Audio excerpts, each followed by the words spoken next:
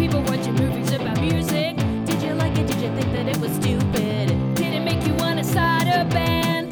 Did it make you want to clap your hands? We'll talk about it in the Basic Bitches Movie Club. Welcome to Basic Bitches Movie Club, where we talk to music people about movies about music people. I am Naomi. I use she, her pronouns. I am Crystal, also she, her pronouns, and we are Basic Bitches. We are happy to have members of Bacchae here to talk with us about the 1995 slacker classic Empire Records, the story of a record store on the brink of selling out and a group of record store employees on the brink of their own occasionally overlapping crises. Thanks so much to Bacchae, or rather, as we can go into, half of Bacchae, for joining us. Please go ahead and introduce yourselves. Thanks for having us. I'm Katie and I play keyboard and sing in Bacchae. Hi, I'm Rena. I play bass and sing sometimes in Bacchae. So, as Crystal mentioned, we are going to be talking about Empire Records. Rena, you in particular were very excited to jump onto this. So tell us about what Empire Records means to you. Okay, so my friend growing up had this bootleg copy of Empire Records that she recorded on so this is how long ago it was, on a VHS, when it was on TV sometime, but she missed the first 10 minutes of the movie. So every time we'd watch it, I was just without the context of the first 10 minutes, which there's a lot of plot there. Yeah. Where Lucas takes the money, he goes to the casino, he loses it, and that's the whole movie plot. And we never had that information. So I didn't see the full movie until I was much further into my adult life, in college or something, where I saw the whole entire movie. Because as a kid, we just watched the bootleg copy with the missing 10-minute start point. Did it recontextualize it when you actually saw it? Yes, because it's just oh, okay, this makes a lot of sense. He found the plans for Music Town, he wanted to go out there and keep the empire alive and work to make sure that they kept their small local business in check. And I didn't you gather some of that information as you go into the full length movie, but I feel having the context of watching the first 10 minutes of a movie is really important. Yeah, because otherwise you just why won't they let this guy off the couch? What other than just the mystery of what on earth is happening in this movie, what kind of drew you to this movie? Well, it was just cool kids working in a record store. I really loved music. I was super into learning about new bands and rock music, alternative music. Everyone was so cool at the store. They dressed cool. They listened to cool music. Everything was just surrounding that group of young people. And I'm just oh man, when I'm older, that would be so sick to work at a record store and have friends and just listen to music all day and just run amok in a cool record store. So where I grew up, there was a record store called Tower Records that I know is a chain, but it would just made me want to work at a Tower Records or something, because it just seemed like the cool thing to do. I don't know if either of you ever worked at a record store, but both of us did.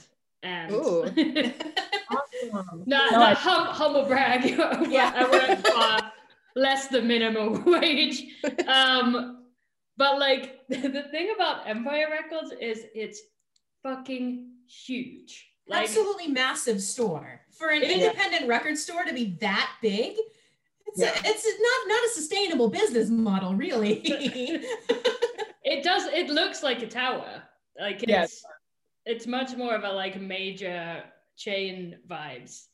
Well, I guess since it was that specific location, it took place in middle of nowhere, Delaware or something. So I guess they have the real estate to have all of this available to them, and it probably wasn't that. We were really early on, we were Googling where this is set, because it's really hard to work out. It doesn't, there's nothing place specific to the movie at all. No one ever mentions anything geographically, or there's just nothing. But also it's one of, I looked on Internet Movie Database before this, it's one of 11 movies that take place in Delaware. Wow. Wow, that's so awesome. I mean, the only geographic location thing that they talk about is that Lucas took his bike. Went to Atlantic City. Yeah. Right. Yeah. So it's like, okay, so it has to be in like this like tri-state area in which it made sense for him to take his little like moped and drive to Atlantic City. Before we rewatched it like this weekend, I was convinced that he went to Reno. I really thought this was like way other part of the country. It was like so AC. Yeah. I love it. And I think like, and he's carrying around his little bucket of coins, and I think it's a Harrah's casino bucket, which is like specific. And I know there's a Harrah's in like Vegas and stuff too, but yeah, Harrah's. There's a lot of Trump product placement as well. I know. Yeah. I mean, that's like all, oh God. Yeah. It's like in every single like 90s film, movie, TV show. Because I don't think that Trump casino even lasted that long, but it was obviously around when they were filming the externals. That's forever immortalized in Empire Records. You never really leave the universe of the store. It's like, I remember when I saw it, because I saw it a few times when I was a kid too, and it never occurred to me that there was life outside of Empire Records. Like everything that happens just happens in this world that they've created. And it's like, yeah, some people are talking about going to college, but like what actually matters is what's happening right now. Like everything in the movie is so immediate and like so overblown. It's like, if we don't save the record store today, everything is over. Like it's so do or die, everything in this movie. But like at the same time, everybody has this like cool, chilled out, like 90s vibe. Everybody is like, just looks peak 90s. There are some really impressive fashion moments in this as well.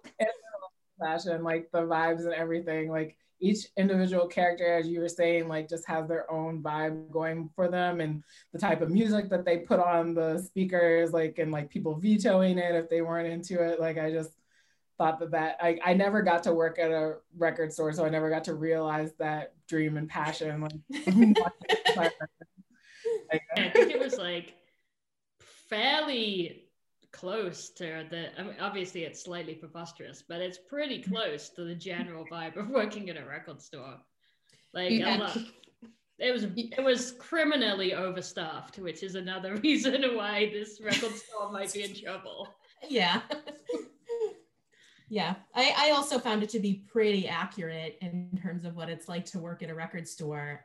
You know, like playing the game to see who gets to put the first like music on of the day, and like, you know, running around and pretending like you're dusting when you're just kind of walking around and not really doing your job.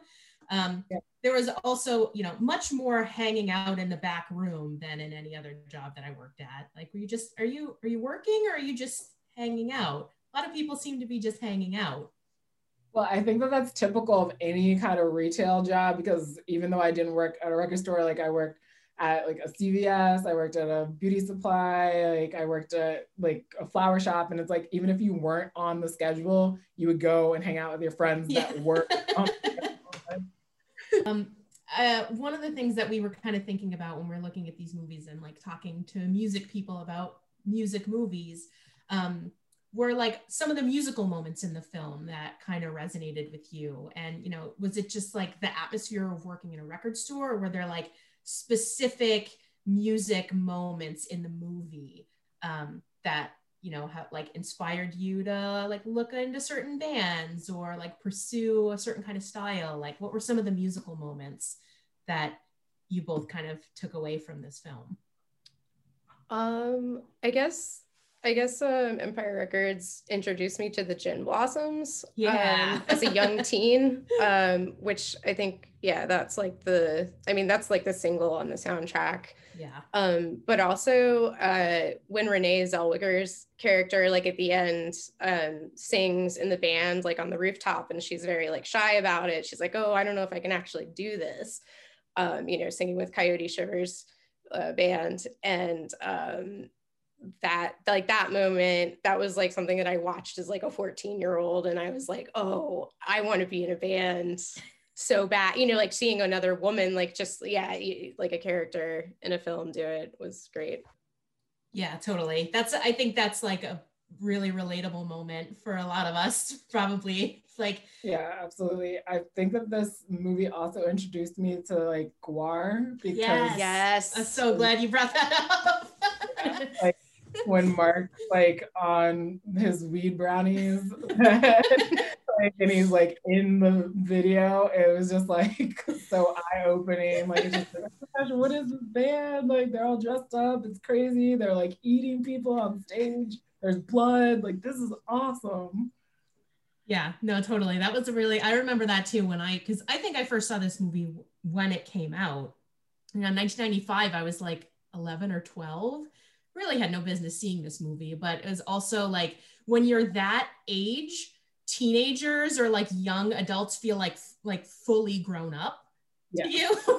So like watching them have this life was pretty amazing for me. But like watching that war scene, I'm like, same thing, like what is this? Like, but they're like playing songs, they're playing music, this is a band, this is like they're not Muppets.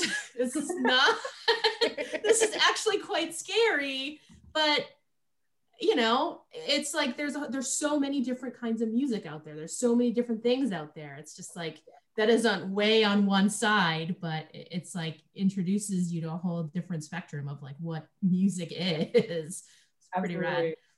I feel like all of Mark's music choices in the movie were awesome, and I liked everything that he picked, and I didn't understand when people were like vetoing his choices and stuff. And like at that one scene where he like puts on some crazy song, I don't even know what band it is, but like there's like a mosh pit that starts in the record store, and I'm just like, oh, this is incredible.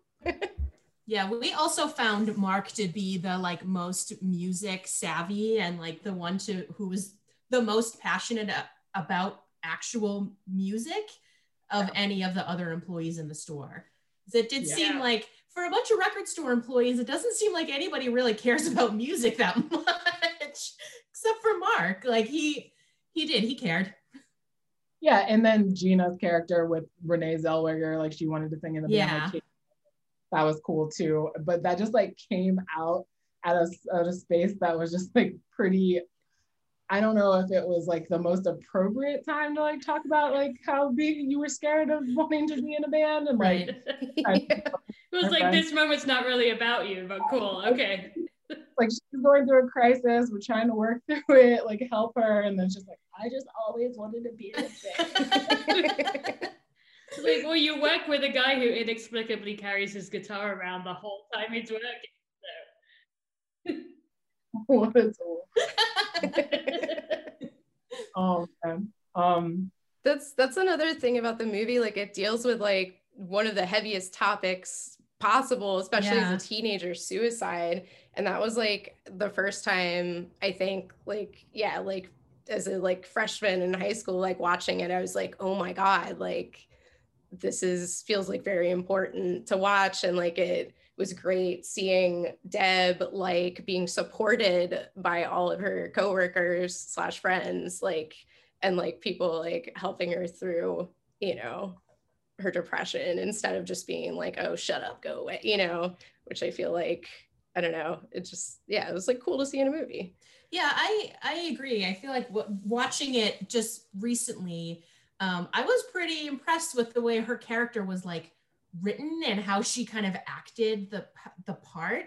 Because there was one scene where the guitar guy was like trying to talk to her about it, and he's like, oh, I'm really sorry. And she's like, this is not about you. It's like not for you. It's not about you. And like, just like being really clear and like kind of having some autonomy in that moment was really, I like found it to be really refreshing, I guess, in a way, how it was handled and how it was written, that like she wasn't looking for anybody's sympathy. She just wanted to be seen.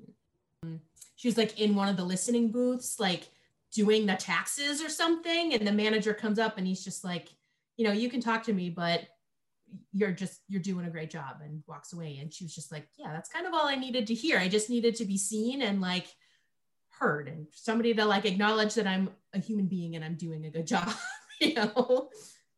I thought that was interesting with all the characters being in tune with like her emotions in the whole entire movie, because it's like when she walked in, people were just like, oh, something's up. And then she goes in the bathroom, shaves her head, which is like completely total badass move, like just aside. But, and then she comes out and they're like, you had hair when you went in. So like, about like, also, what's up with your wrist? Like, it's like, they didn't just tiptoe around the subject. I find to be really necessary, because I feel like there's a lot of stigma behind like mental health and getting people help and talking through issues, that I was really happy to see in a movie that came out in 1995. They don't even do that in movies and shows like now, you know? Yeah, it really made me, it kind of like, my brain put it on a similar level to like My So-Called Life. I feel like it's like this early mid 90s, like empathetic grunge kids. Yeah. Actually empathizing with each other rather than like becoming like an afternoon special or whatever, you know? Right. Oh, but they did also kind of like, they touched on that too, because it's just like, we're not actually friends. Like between like Deb and like Corey's character, like they just weren't actually friends. Like it's like, but they bonded in that moment in the bathroom when she like when Corey has her freak out over Rex and like Gina. And then like Deb like picks her up off the ground. She's like, let me handle this one. Like, I understand, like, you're finally human. I can see you and you see me too. But like, this is not going to be a woo woo, like we're best friends. We're going to come out of this bathroom holding hands. Yeah, it's interesting, like it's the variety of characters and like backstories and stuff. They actually managed to get quite a lot into it, because it's only like an hour and a half, this movie. It was kind of hard to tell like how old anybody was really supposed to be in the movie too. Like with Liv Tyler's character, Corey, like it's Corey, right? Like why? So. Like, yeah. Like why is it so hard for me? So her character was 17 because she was like going into her getting into college phase or whatever, but then everyone else was just like not in college, I guess. So like they're like older, but like how much older? Like unclear. It's a very ambiguous age range. Like AJ had been there for 5 years, and I'm like, okay, she's been working 5 years in a store. How old are you? Right. I don't think the math works out if we take a minute to try and write down everybody's, because I was really convinced that Renée Zellweger's character was at school with Liv Tyler, but I don't really know where I was picking that up from. No, I don't think so. Like, I don't think so. Like, it didn't sound like she was like in school. Because she had some line about how she's like, I don't want to just, graduate from high school like my mom and like just like not do anything with my life. So she must have, so her character is definitely like, she makes some reference to like Liv Tyler having perfect grades that she can't get. And like she does talk about it like they're contemporaries. Like, I'm like, yeah, I don't know. I have no idea. Maybe they are. She picked her up like for work that day, but it wasn't like, hey, do you have my homework assignment? Yeah, I don't buy Renée Zellweger as a high school student in this context. I don't know. She was a lot more like seasoned and experienced like than Liv, because it was just like, oh, can we like talk about like Rex Manning for a second? Yes, it's time. Gross. Like, I mean, he was just so disgusting, but I just like felt so bad for like Liv Tyler's character of like, that's what she aspired to like have as her first time. I was just like, oh no, baby, no, please. It's also like, because when she's a picture of him at the beginning, it's him young, right? So like, but when he turns up, absolutely doesn't look like that anymore, and she's still like, that's my guy. Like, is he like supposed to be like 50 or something? Like, because it's like all the like women that are in line for his autograph are just like moms. Like, I'm just like, yeah. So demographic is supposed to be into him, and especially like when his manager is just like, what do you guys think? And they're like we're not the target audience for Rex Manning. Like, his new album sucks. Like, we don't like this guy. The thing with him is, like, I feel like he's based on someone, and I just can't quite place Tom Jones. a little bit Tom Jones. I kept thinking of Robert Palmer just because that music video is a little bit. Yeah. I was trying to think too, who was he a parody of in this movie? Yeah.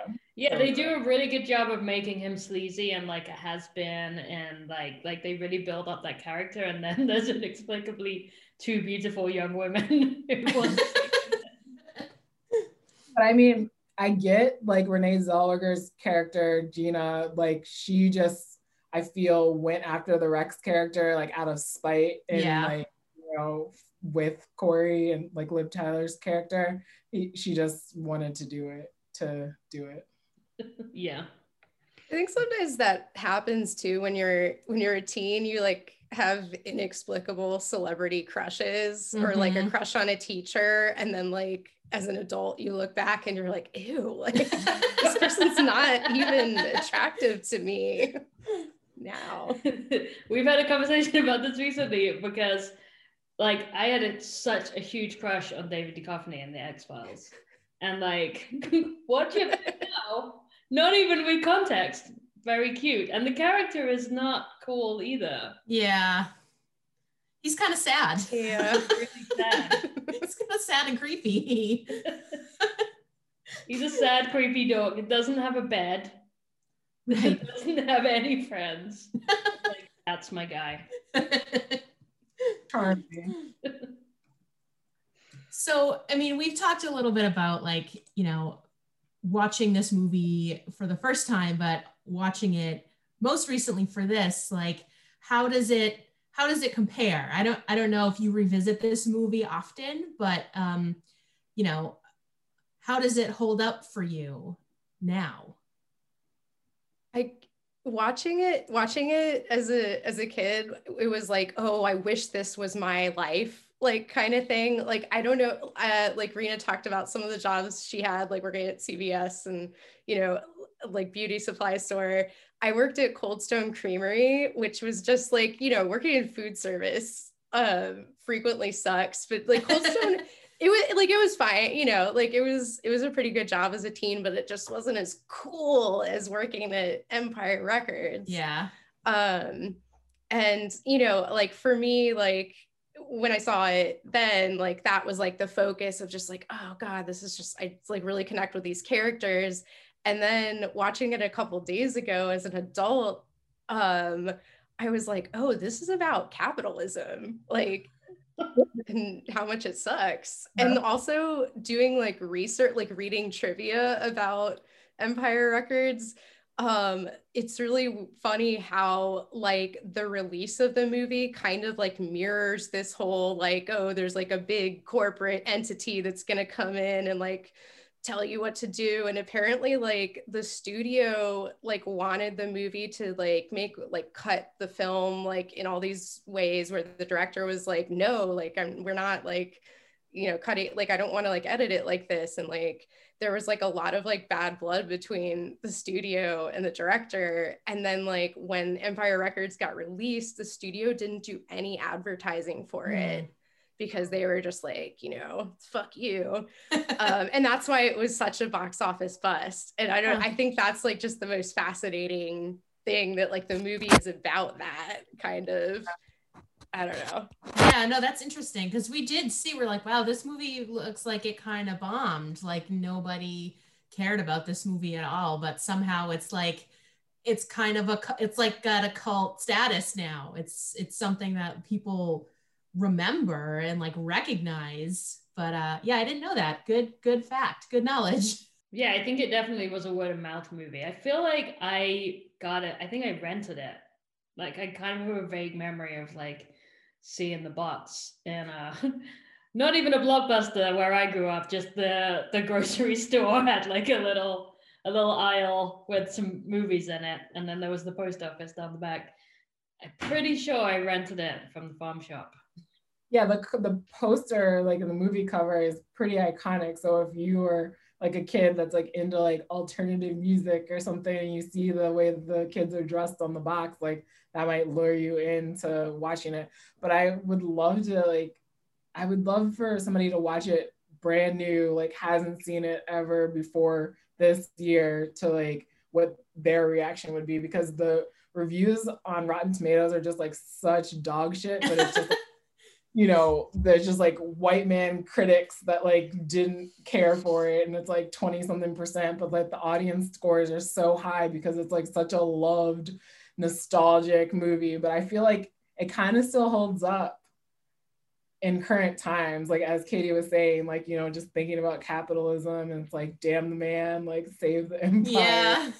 You know, it's just like, oh yes, like the little guys, we gotta keep going, we gotta keep trucking along. Yeah, I mean, the like DIY element to the like big fundraiser they throw at the end of the movie was really cool. It's like really uplifting, and it's like you see all of these different people, because like it's a record store and they had all kinds of different people listen to all kinds of different music, like still showing up and supporting this place. And like that was really cool. It was still fun to see that, you know, to like see that work. And, you know, at the end of the day, for them to be able to like take the store back, like on their own terms, you know, and then they could still live this happy record store fantasy forever. Yeah, well, Crystal, I'm glad that you brought up like the different types of music and like the different people that came together in the community, because in any shot where there are live people inside the store, there's just all ages, all ethnicities, like all kinds of like genres of music being played in those little like the booths that you can like go listen to music and stuff, which was super cool just to see the variety of like 90s styles like across like different types of people too. Yeah, I mean, and like the staff they were all pretty engaging. Like I think a lot of the stereotypes of record store employees can often be like the too cool, like person who's just sitting there critiquing your music choices and is gonna like judge you based on what CD you bring up to the counter. But like there was really none of that happening at Empire Records, except for like all of the behind the scenes shit talking of Rex Manning, which it just seemed like no one actually liked Rex Manning. So that was the majority opinion anyway. And then like also the call out of the character Warren, like Brendan Sexton, comes in and he steals all these CDs, and like they're just like, okay, like you stole like rap metal, Whitney Houston, and he's like, it's for my girlfriend. So like I just love there is a lot of character development, because even with Warren, like it's like he goes from like being like this little petty thief, and then he comes back with a gun, he like goes away and like handcuffs like several times, but then they offer him a job. Yeah, like, you guys think you're so cool, like, and it's like, you want to work here, like, okay, cool, here's a name tag. Yeah, sometimes that's all it takes. It's just a name tag. Yeah, like every time it gets me at the end when it's the block party and Mitch, like the owner, comes back and he's like, does anybody work here, like, and then Warren comes with his little like, I do. Like, it makes me laugh every single time. But it's also like the guy that owns the place actually has no idea how to run the store. That's always like, how it is, right? Yeah. Like, classic. Like right. So clear, like it's like, yeah, I love how realistic everything is. Yeah, I mean, it certainly is like it's like a 90s time capsule in terms of just like the way it looks and the way it sounds. But I think, yeah, you're right. Like there are some themes there about like big business that are still pretty relevant. Yeah, I mean, but yeah, the soundtrack just is perfect. I think that people, if they want to listen to the music, like to get them to think about even watching the movie's like cheesy 90s teen dramedy. Like obviously it's not for everyone. I'm not saying that it is, but it really does have a great soundtrack overall. Yeah, I feel like I probably had the soundtrack before I even watched the movie, and I like remember that image, the like poster image and the like the soundtrack. I think that's what people recognize. Even if they don't know the movie, you probably know that image. Like, you know what it looks like. It's iconic. And then every April, like 8th, was just like, oh, it's Rec Community. Like, people talking about it. Like, it's just like, I love that. I love that so much. Yeah, no, that's cool. Well, we don't want to take too much time, but are there any other takeaways from the movie, or is there anything that you all are working on that you want to tell us about? The cover. I guess we are working on a cover song. Yeah. Nice. Yeah, we're doing a cover song for this compilation that the band Susie True, they're organizing a compilation that's all of the songs from the Gossip Girl soundtrack. Wow. But I think there are only like 20 bands or so doing it. But there are like, this was like the hardest comp thing to do because there are hundreds of songs to choose from because there's so many episodes of Gossip Girl. But I don't think we can say like which cover we're doing, but we're doing it like long distance, or like we're each recording our individual parts in our respective houses and then mixing it all together. And we did that for a couple of other things at the end of last year. So amazing. End of 2020. Wow, that's cool. All right, well, thanks for doing this, you guys. This has been super fun and a reason to watch Empire Records again. All right. Thanks for having us. Thank you. Thanks for being on. Bye. Bye. You've been listening to Basic Bitches Movie Club, produced by us, Basic Bitches. If you would like to know more about us, please visit basicbitchesband.com. And don't forget to review, rate, and subscribe to this podcast on your provider of choice.